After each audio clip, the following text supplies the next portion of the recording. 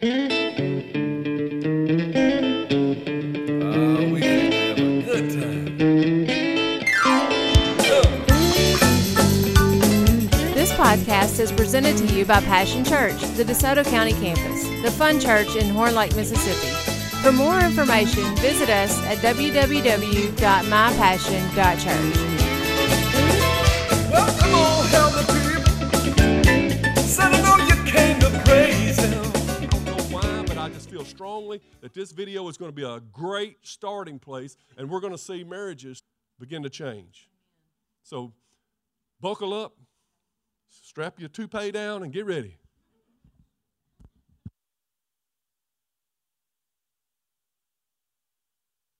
Today, I would like to talk about something that we're all interested in. I want to talk on the subject of staying in love. Now, just to kind of make sure we're all interested in this, how many of you, and not necessarily now, but have ever in your life ever been in love? I'm just curious. You've ever been in love? Yes, that's most of us have been in love. The thing about being in love is it's a lot easier to fall in love than to stay in love. Have you noticed that? In fact, falling in love essentially requires one thing. A falling in love requires a pulse. If you have a pulse, you have the potential to fall in love, right? In fact, some of you have fallen in love with people you've never even met. If you're from my generation, you fell in love with either Ginger or who? Marianne, that's right. You were in love with one of them as a kid. You have your own person. Some of you get up and watch the news in the morning, and it's not really because you care about the news. You're just in love with the newsreader because she's so beautiful or he's so cute, and your husband or wife or whoever thinks you're just into current events. You just like looking at them, don't you? Now, if you're from the north, you're going to think this is kind of odd, but some of you have fallen in love with relatives before, right? I know if you're from the north, you think, well, in Georgia, Mississippi, Alabama, you probably do that kind of thing. But I'm not talking about that kind of relative. I'll just confess, when I was a kid, I was in love with my cousin because she was like the most beautiful girl I'd ever seen. She lived in North Carolina. We lived here in Atlanta, and she was several years older. And I loved going on vacation just so I could look at Susan. She was just beautiful. So some of you fall in love. So falling in love is really easy. In fact, right now in the United States, this is hard to believe, there are over 1,500 organizations, matchmaking organizations.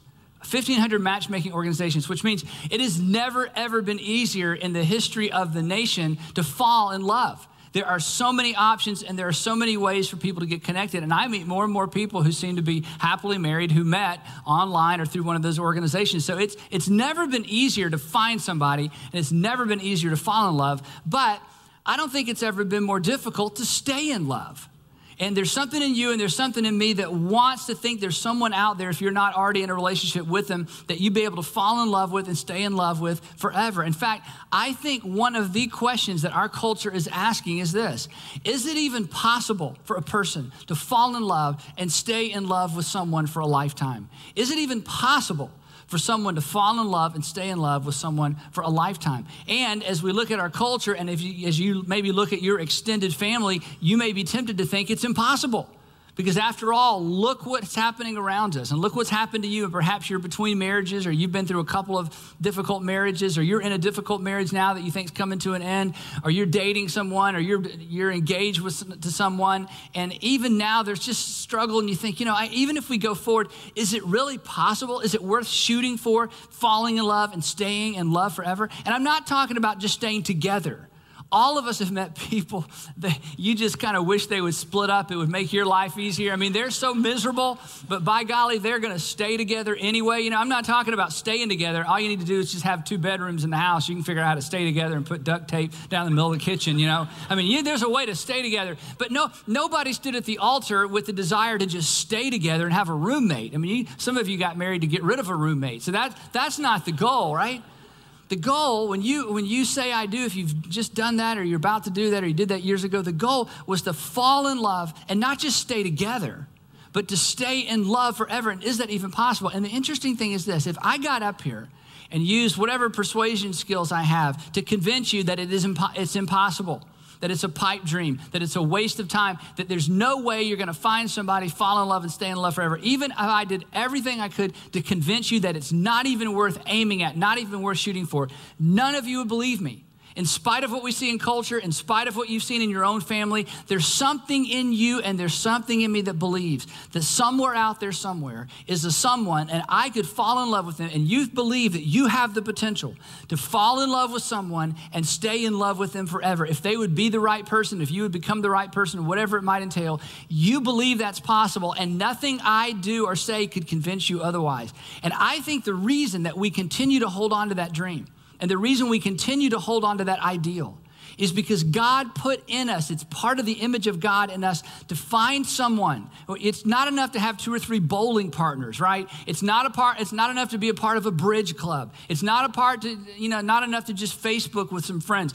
There's something in all of us that wants that one special someone that we do life with, that we're honest with, that there's intimacy with, that goes beyond physical intimacy, that special someone that we spend the rest of our life with. It's in you to desire that, and it's in me to desire that.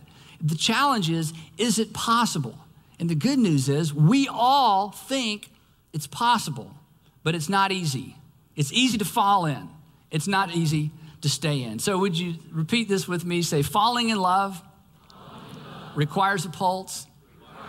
Staying in love requires a plan. And the truth is, for many of us, we fell in love without a plan, right? We fell in love and we think, well, love will keep us alive. And you found out pretty quickly that love doesn't keep the relationship alive, that it requires more than that. Now, here's the great news. In this book that we refer to as the Scripture or the Word of God or God's Word or whatever you grow up calling it, the Holy Bible, 2,000 years ago, most of this was written, some of it 3,000 and 4,000 years ago. This ancient text gives us incredible insight into not simply how to fall in love, because we don't need an instruction manual for that, but instructions in terms of how to stay in love. And today, if you're going to follow along, I'm going to be in the book of Philippians chapter 2 specifically, if you want to follow along. Philippians chapter 2. And to kind of set us up for what we're going to talk about in Philippians 2, I want to begin by talking about something Jesus said. Because these words that Jesus gave us, that later on the Apostle Paul elaborates on, is the key to what it means to stay in love. Not simply to stay together, but to stay in love. And here's what Jesus said. One day he gathered his guys together, and I love reading Matthew, Mark, Luke, and John. Jesus was just such an incredible teacher. And one day he gets all the guys together and he says this. He says, guys, I want to give you a brand new commandment. Today, I give you a brand new commandment. Now, here's what I would have thought, I think, if I were part of his disciples. I would have thought, well, Jesus, I don't want to cause a problem, but we don't really need another commandment. We have 10. We're not very good at those. And then there's like 600 other commandments in the Old Testament. We don't need another commandment. And besides that, when you say you're going to give us another commandment, you're kind of putting yourself equal to Moses and God, which is, of course, exactly what Jesus was doing. He said, I'm going to give you a brand new commandment. And so, Matthew and John, they're taking notes, I guess. I don't know how all that worked. And here's what Jesus said. This is from John chapter 13. He said, a new commandment I give you, and then most of you know what it was. Love one another. And I think Matthew and John probably looked up and thought, that's not all that new. We've heard that before. Love one another. But here's what's new about that commandment for you and new about that commandment for me. Jesus takes a word, love, that we usually use as a noun, and he makes it a verb. We fall in noun. Jesus says, I want you to verb one another. I want you to begin thinking about love as a verb. I want you to make love a verb. In fact, let's just say that together because it's fun to say. Ready? I want you to say this. Ready? Say, make love a verb. And don't pause too long in between those, right? One more time. Ready? Make love a verb. That's what Jesus said to do. He said, I want you to begin to verb one another. I don't want you to be content with just feeling something. I don't want you to simply be content by falling into something that you can fall out of. I want you to take this word that you're so accustomed to hearing, and I want you to think of it as a verb, and I want you to proactively, intentionally, with a plan, with passion, go out and verb love one another. The secret to staying in love is to make love a verb. In fact, when you find people who are still passionately in love with each other after a lot of years, what you'll find if you scratch below the surface is those are people who understand what it means to make love a verb. They fell into something, but then they began to do something. They had the pulse required to fall into love, but then they came up with ideas to intentionally begin to love one another. But then Jesus doesn't stop there.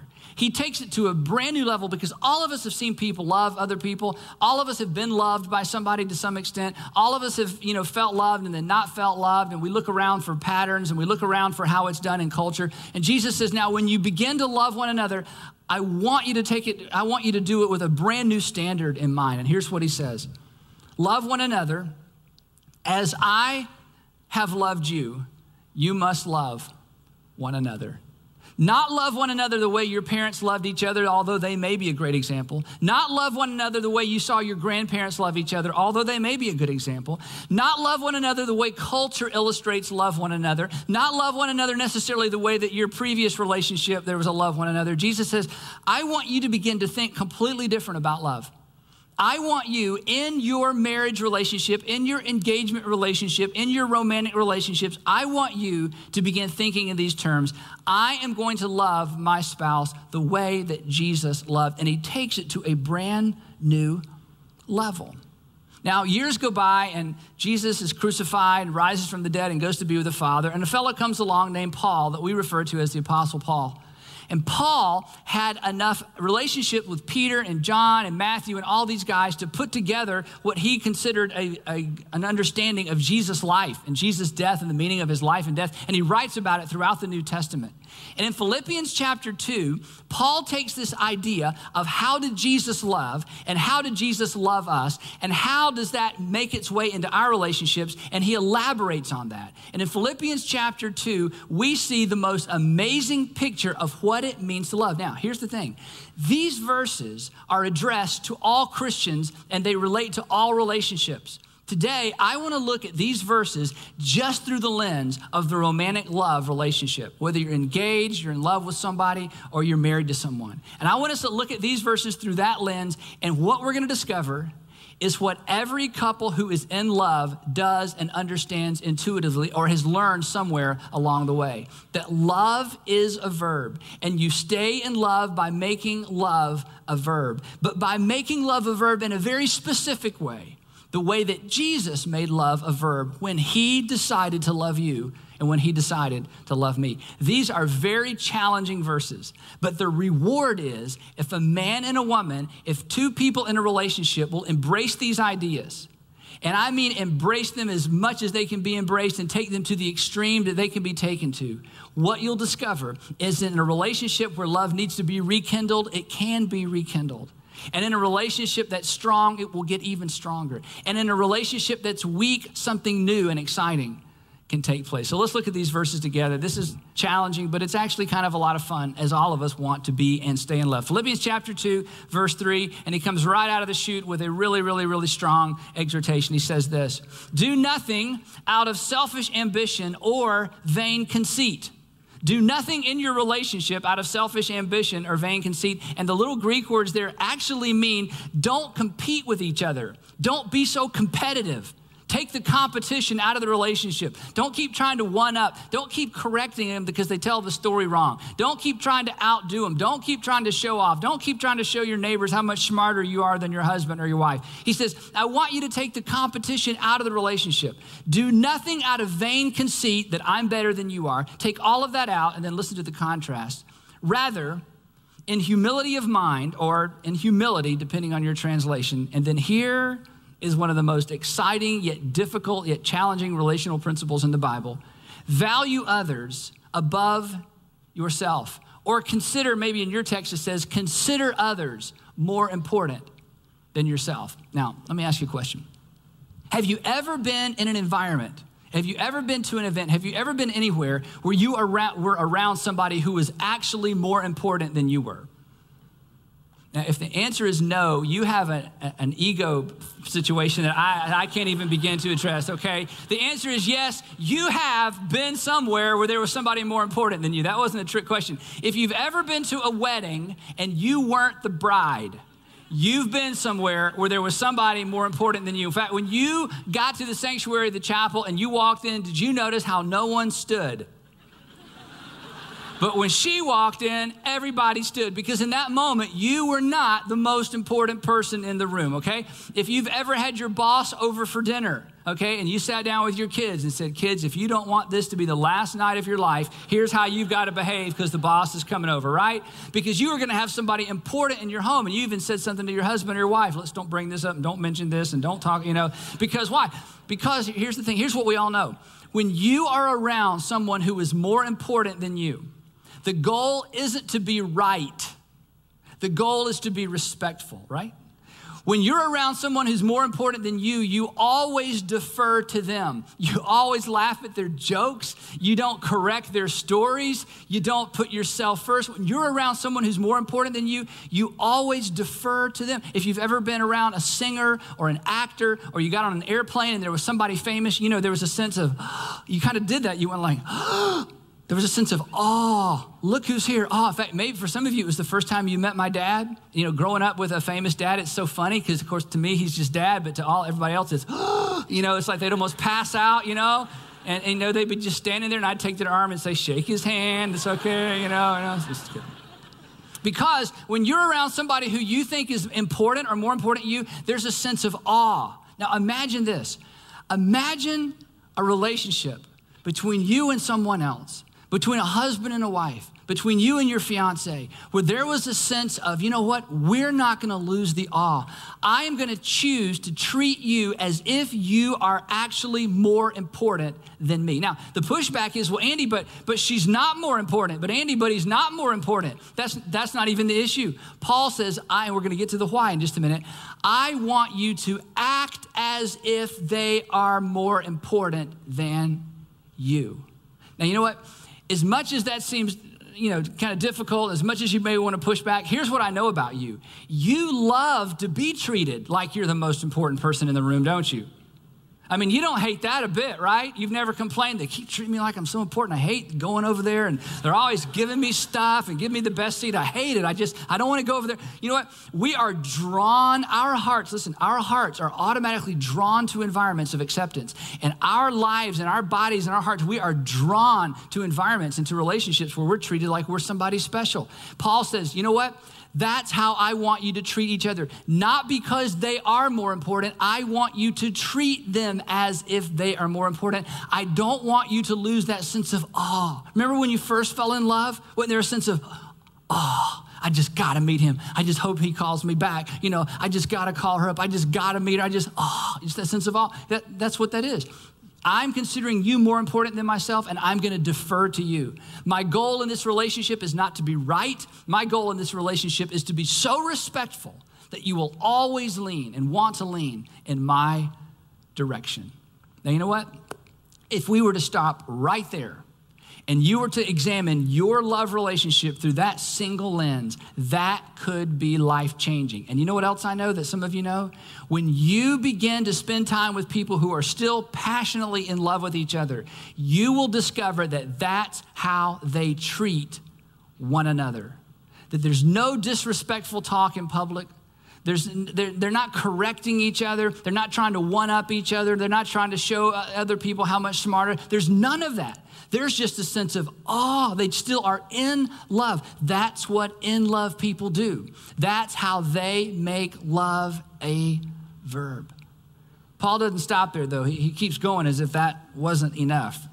Verse 4, not looking to your own interest, but each of you to the interest of others. Not looking to your own interest, but to the interest of others. That in love people have made it a habit of expressing interest in things they're not really interested in. Now, this is really hard for me, and let me explain why. I don't know if I explained this very well. This is hard for me because I'm interested in the things that interest me. And I'm not interested in the things that don't interest me. Do you find that to be true of you as well? That I'm naturally interested in certain things and I'm interested in them. And the things that aren't interesting to me, I'm not interested in them, and so I don't express interest in them. And Paul says, you want to stay in love, you want to do this, you want to love the way Jesus loved. He says, you have to make a decision to express interest in things you're not interested in. Now, we have a really current event illustration of this in our marriage. Sandra and I have been married 20 years. And for several years, she has hinted about that she'd like to have a garden. And I've acted like I haven't heard her because I don't want to have a garden. Now, here's why I don't want to have a garden. is not interesting to me. You can't plug anything in, okay? There are no electronics involved. I don't want to go, plus I don't eat things that are grown in gardens. I found that coffee grows on trees and we don't have the right climate to grow coffee beans. So why would I want a garden, okay? I just have no interest in that at all. So through the years, we've had this conversation. So a few months ago, as we headed into springtime, she said, I really want to have a garden. And I'm like, okay, let's have a garden. And see, one of the reasons I don't want to have a garden is it might require something of me. Heaven forbid. I might have to do something. I might have to do something I don't want to do on a Saturday. So I don't want to have a garden, right? Just not interested in that. So now we have a garden. And in fact, in our marriage, it's so funny because we talk about the garden in these terms because Sandra knows I'm not interested. So every day since we've had the garden, she has said to me with a smile on her face, have you gone out to check the garden? Knowing that I don't want to ever go out and check the garden. The only reason I care is because she cares. But in our marriage, here's what I want you to see. In our marriage, the garden is an opportunity. The garden is an opportunity for me to unconditionally love my wife. And I know that if I leverage the garden the way it needs to be leveraged, we will stay in love. Because it's my opportunity to express some interest in something that I'm not interested in at all. In fact, I really didn't want to have one. And she knows that. Now, you know what? In every relationship if you're listening to this message and you're in a relationship, a love relationship, there are gardens in that relationship. There are things you have no interest in that you express no interest in. There are things that he or she's interested in that, they're very interested in that hold no fascination to you. And the challenge for you, if you're going to stay in love, is this. Are you willing to take this verse to heart and to learn how to intentionally express interest in things you're not interested in? Now, in a compromised marriage, in a marriage where people just stay together but they fall out of love, everybody has their own deal, has their own hobbies, has their own interests, and they never intersect. But when you check it out, this is true. When you meet people who've been married for a bunch of years and they are still passionately in love, you will find that line does not exist in the same way. They have learned to express interest. They've learned to cross over. And what many people discover is when they cross over and begin to express interest in things they weren't previously interested in, guess what they get interested in? Those very things. So one of these days, I'll be out there in my rubber boots planting things. I don't know. Maybe that's going to happen. Years ago, I was talking to a lady, and I just met her, and I was just trying to have casual conversation. And I said, I'll never forget this. I said, what does your husband do? And this was her answer. She says, it has something to do with wires.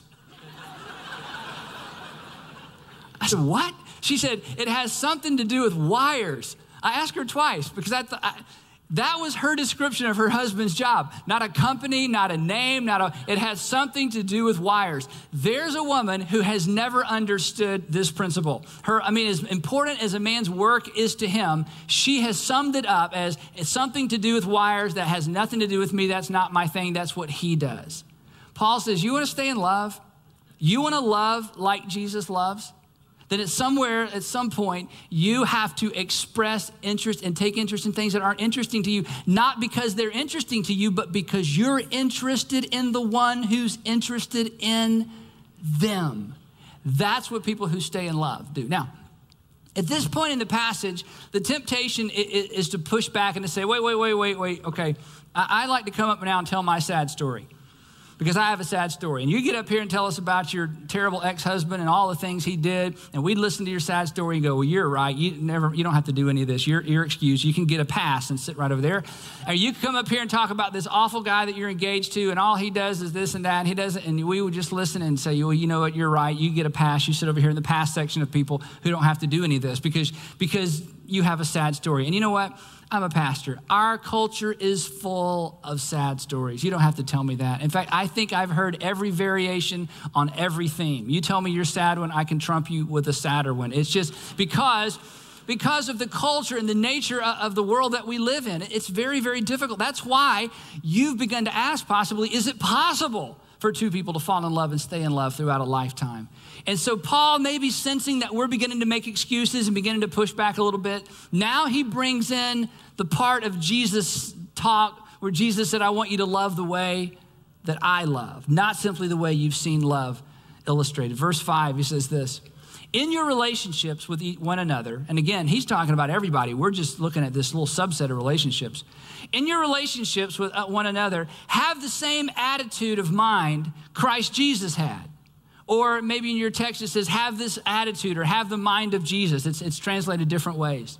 He's saying, now, here's what he's saying. When you think about your love relationships, I want you to approach them the way that Jesus approached relationships. It's not enough to look around and model after mom and dad, although they may have been great models. He says, but I want you to make sure you're taking your cues from Jesus.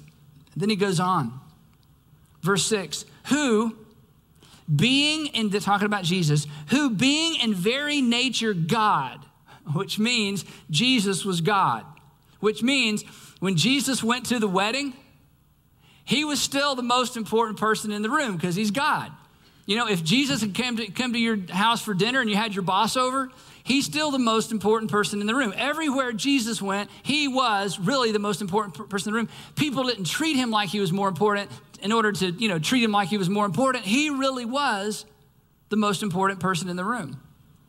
Who being in very nature God, did not consider equality with God something to be used to his own advantage. Now check this out, and men, we really need to pause and look at this verse.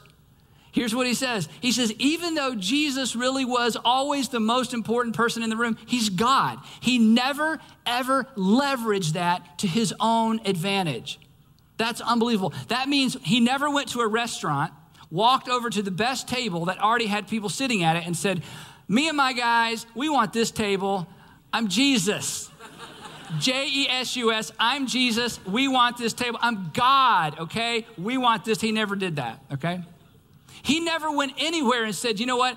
I deserve a little respect. I deserve a little more attention. I deserve to be at the front of the line. Let's go to Six Flags and get in front of all the people in line. He never, Disney, wherever you guys want to go, because I'm Jesus, okay? I just show up and say, I'm Jesus. And then they let us in the front line. He never, ever leveraged who he was to his own advantage. But there is something in me and there's something in you that has a hard time with that. Because somewhere in your world, you're a pretty important person. Maybe it's at work, maybe it's at home, maybe you've had to sort of create or manufacture an environment where you kind of get all bowed up and you get all powered up, and the Bible says you're supposed to submit. I don't know where it is, but I know it's in there somewhere. And and all of a sudden, we start leveraging our power for our benefit and for our sake. And Paul says, when it comes to love relationships, I want you to think like Jesus. Even though he really had it going on, even though he was the man, even though he was the Son of God, God incarnate, even though he was actually always the most important person in the room, he never once leveraged that for his own benefit. He always leveraged it for the benefit of others. That's what people who stay in love do. That's what people who fall in love and stay in love do. They figure out how to take all of that makes them great and all of that makes them special and all their gifts and all their talents and all the things that they could flaunt and leverage them, not only for the sake of others, but specifically for the sake of that person that they want to spend the rest of their life being in love with. Rather, contrast verse 7, instead of using it to his own advantage, I love this phrase. He made himself nothing. Or in your text, it might say he emptied himself. He emptied himself. I love that phrase, he emptied himself, because it's in contrast with a phrase we use all the time in our culture. When we say somebody is full of themselves, he's full of himself, she's full of herself. That is, they think more of themselves than we think of them. It is easy to get full of yourself. In a relationship, it means the relationship will eventually self-destruct. Jesus came along, who could have been full of himself, who could have been all about Jesus all the time. And the Bible says he made love a verb. He made a decision to empty himself. And Paul says, are you paying attention?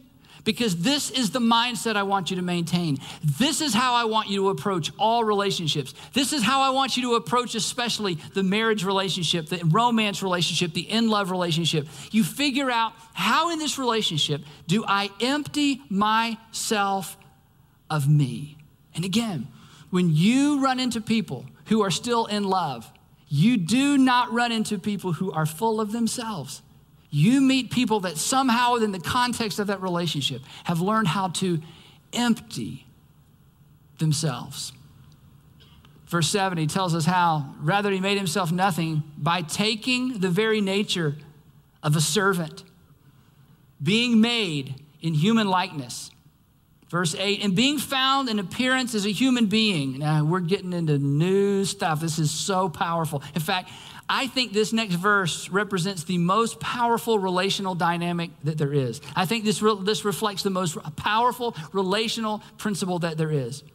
And being found in human appearance as a human being, he humbled himself, which means, listen to this, he made the decision to place himself under someone else. Not equal, not 50-50, not you do your part, I'll do my part. Jesus, Son of God, most important person in the room, made a decision, it's making love a verb, made a decision to humble himself, which means submit himself, which means place himself under. Now listen, the most powerful relational dynamic there is, the most powerful relational principle, the thing that makes more difference than anything else is this idea of mutual submission, where both parties decide to submit to the other. And Paul says, this is the attitude I want you to maintain in your relationships, specifically in your marriage relationships. Now, as you know, later on, the Apostle Paul in the book of Ephesians, he writes specifically to husbands and wives. And he writes this, and this is, most husbands' favorite verse. It says, wives, submit to your husbands. And every man I know that's a Christian, who's been a Christian for more than 3 years, knows that verse by memory. I've sat and talked to men, I'm telling you, with their wives sitting right there or their fiancés sitting right there in premarital counseling, and the guy says, but isn't the wife supposed to submit to the husband? And I'm thinking to myself, the first word in that phrase is wives, which means it's addressed to wives, which means you shouldn't even read that verse because it's written to wives. There's another one that says husbands. No husband on the planet knows the next verse. I've never had a husband quote the next verse to me ever in the history of all, my experience as a pastor. And the other one says this, it says, husbands, you're to love your wives like Christ loved the church, like he died for the church. You're to give your life for your wife. The idea of submitting to a husband and a husband giving his life for his wife, it's the same thing. In fact, the verse before all those verses that are so, get people all bent out of shape, the verse before all that sets the whole thing up, here's what it says. Here's a verse no one knows. Submit to one another. Listen. Mutual submission is a game changer in a relationship. I'm telling you. Isn't the husband the head of the home? Yeah, he's the head of the home, just like Christ, the head of the church. Has nothing to do with powering up and being in charge and ordering people around. How many times do you find Jesus getting all the guys in line and ordering them around? Never. How many times do you find him serving? Always. Listen, mutual submission works like this. You're the most important person in the room, Sandra. Sandra goes, no, Andy, you're the most important person in the room. I go, no. You're the most important person in the room. That's why I'm going to go out in the garden,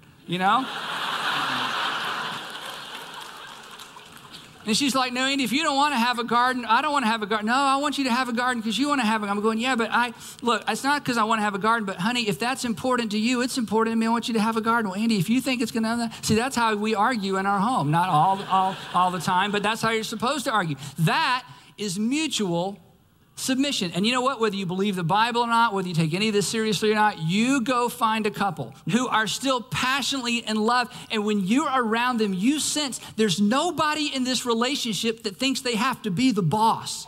There's nobody in this relationship that's getting all powered up. There's a man who takes responsibility.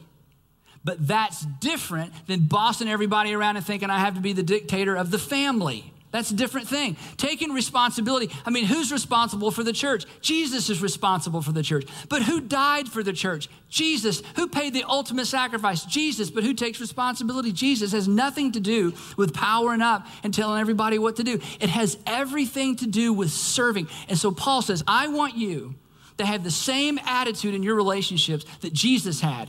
And he volitionally chose to submit himself. And who did he submit himself to? This is even more amazing.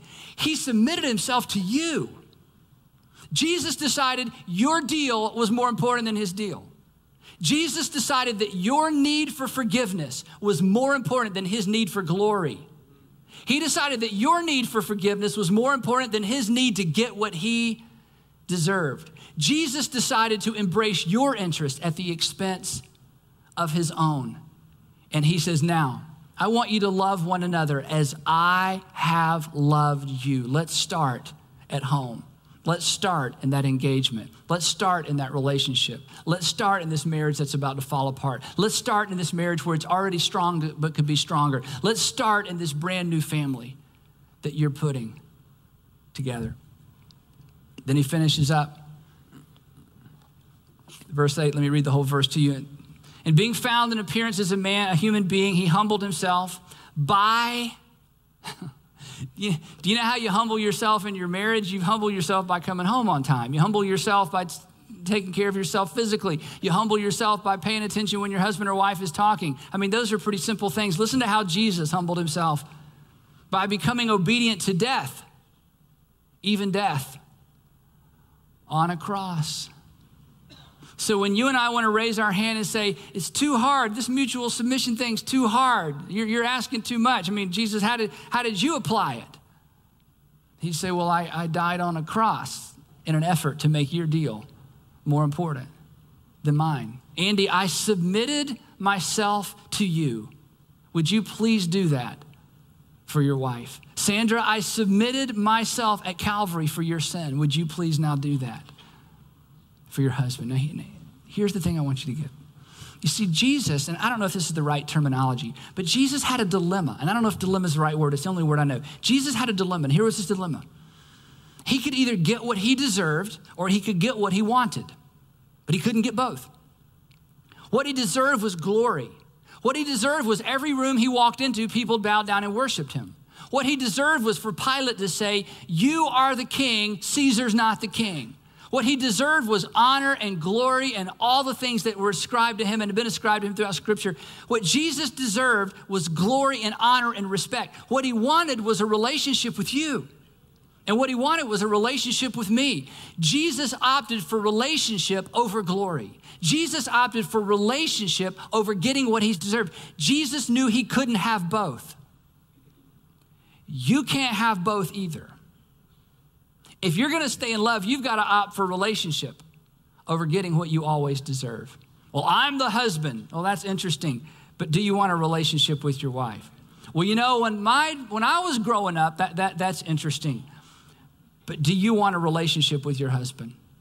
You can't demand what you deserve and get what you want if you want to fall and stay in love. And when you scratch below the surface of relationships where people are still passionately in love, what you find is that nobody's demanding their way. Nobody's demanding their rights. Nobody's saying, I should get what I deserve. What you're finding is people have opted for the relationship over the honor they think in their hearts and their minds they deserve because they have emptied themselves like our Savior emptied himself.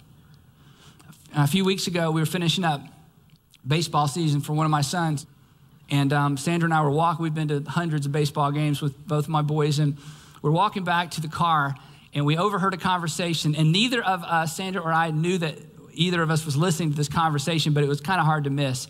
There was a lady, one of the moms, and she was headed to the car, and she was sending her husband back to the baseball field to get the folding chairs. So the conversation started with them standing a few feet from each other, but as he started back to the ball field to get the chairs, she continued to instruct him. And the further away he got, the louder she had to talk. And the conversation went something like this. Don't forget to get the chairs, the two folding chairs. There's two. Don't forget to get the folding chairs. This is getting louder and louder. And don't forget the seat. Don't forget the covers. Remember last time you forgot one of the covers. Don't bring the chairs home without both of the covers on them. So Sandra and I walked to the car, and we get in the car, and we got in, and she said, I can't imagine ever talking to you like that. And I said, if you did, I would travel more.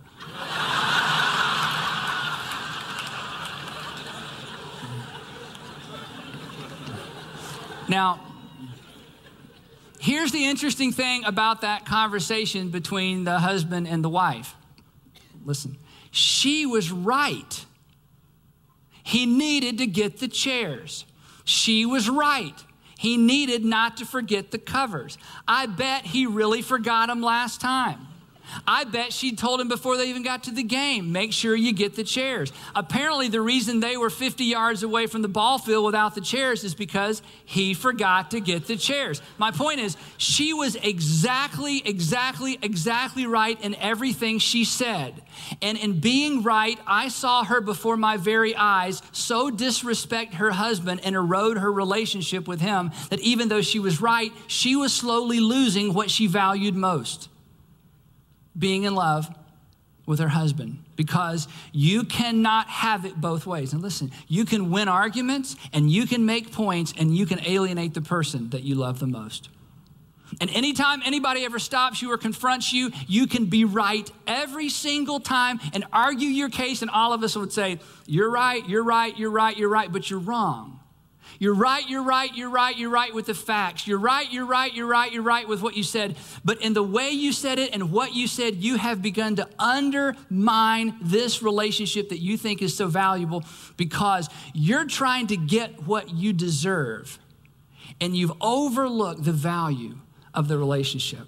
And you've so disrespected your spouse, you've shown so much disrespect for the person that you say you're in love with, that eventually, even though you're right, you win the argument and you always power up and everybody says you're right and cries at the end or however it goes or pouts, and then, however it goes in your world. The goal when you're around somebody who's more important than you is not to be right. It's to be respectful.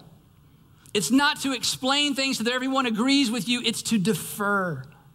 And if ever we needed a model, we have the model in our Savior, who went to the cross and died for your sin and put your deal ahead of his own, refused to take what he had coming because he required and desired a relationship with you more than he even desired his own glory.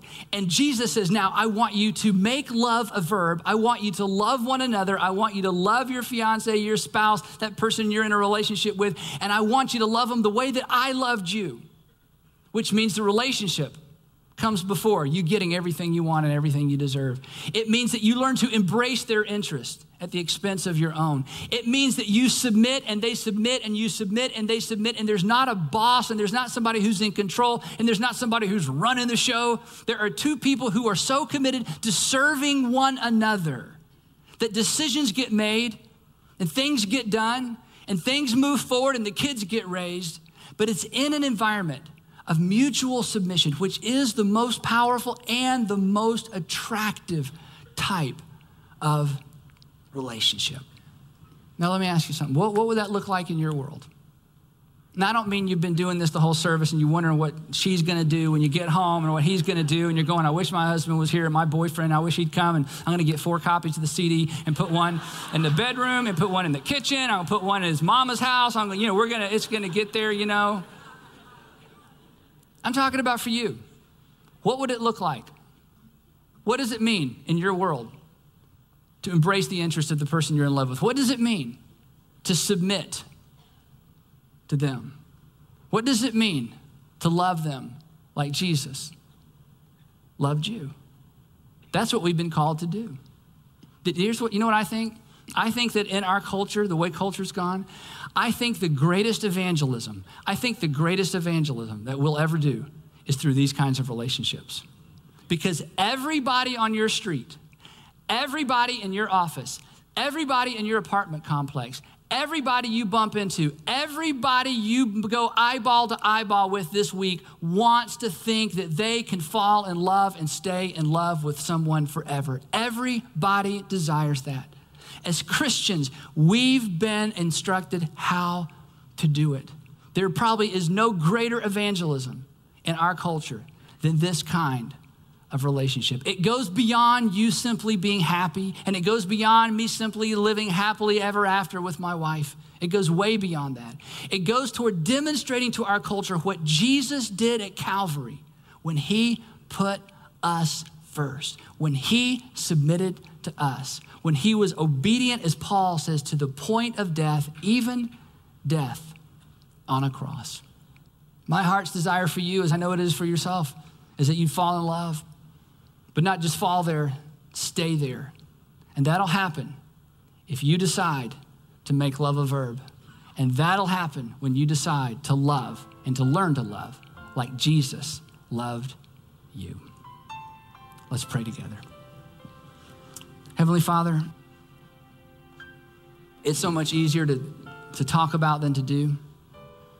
But I pray that in your wisdom and your grace and your mercy that you give each of us right now just a snapshot of what would we have to do different? What would it mean? What would we have to say? What would we have to quit saying? What new habit do we need to develop? What do we need to apologize for? Father, give each of us the wisdom to know what to do with what we've just heard and the courage to do it. In Jesus' name, amen.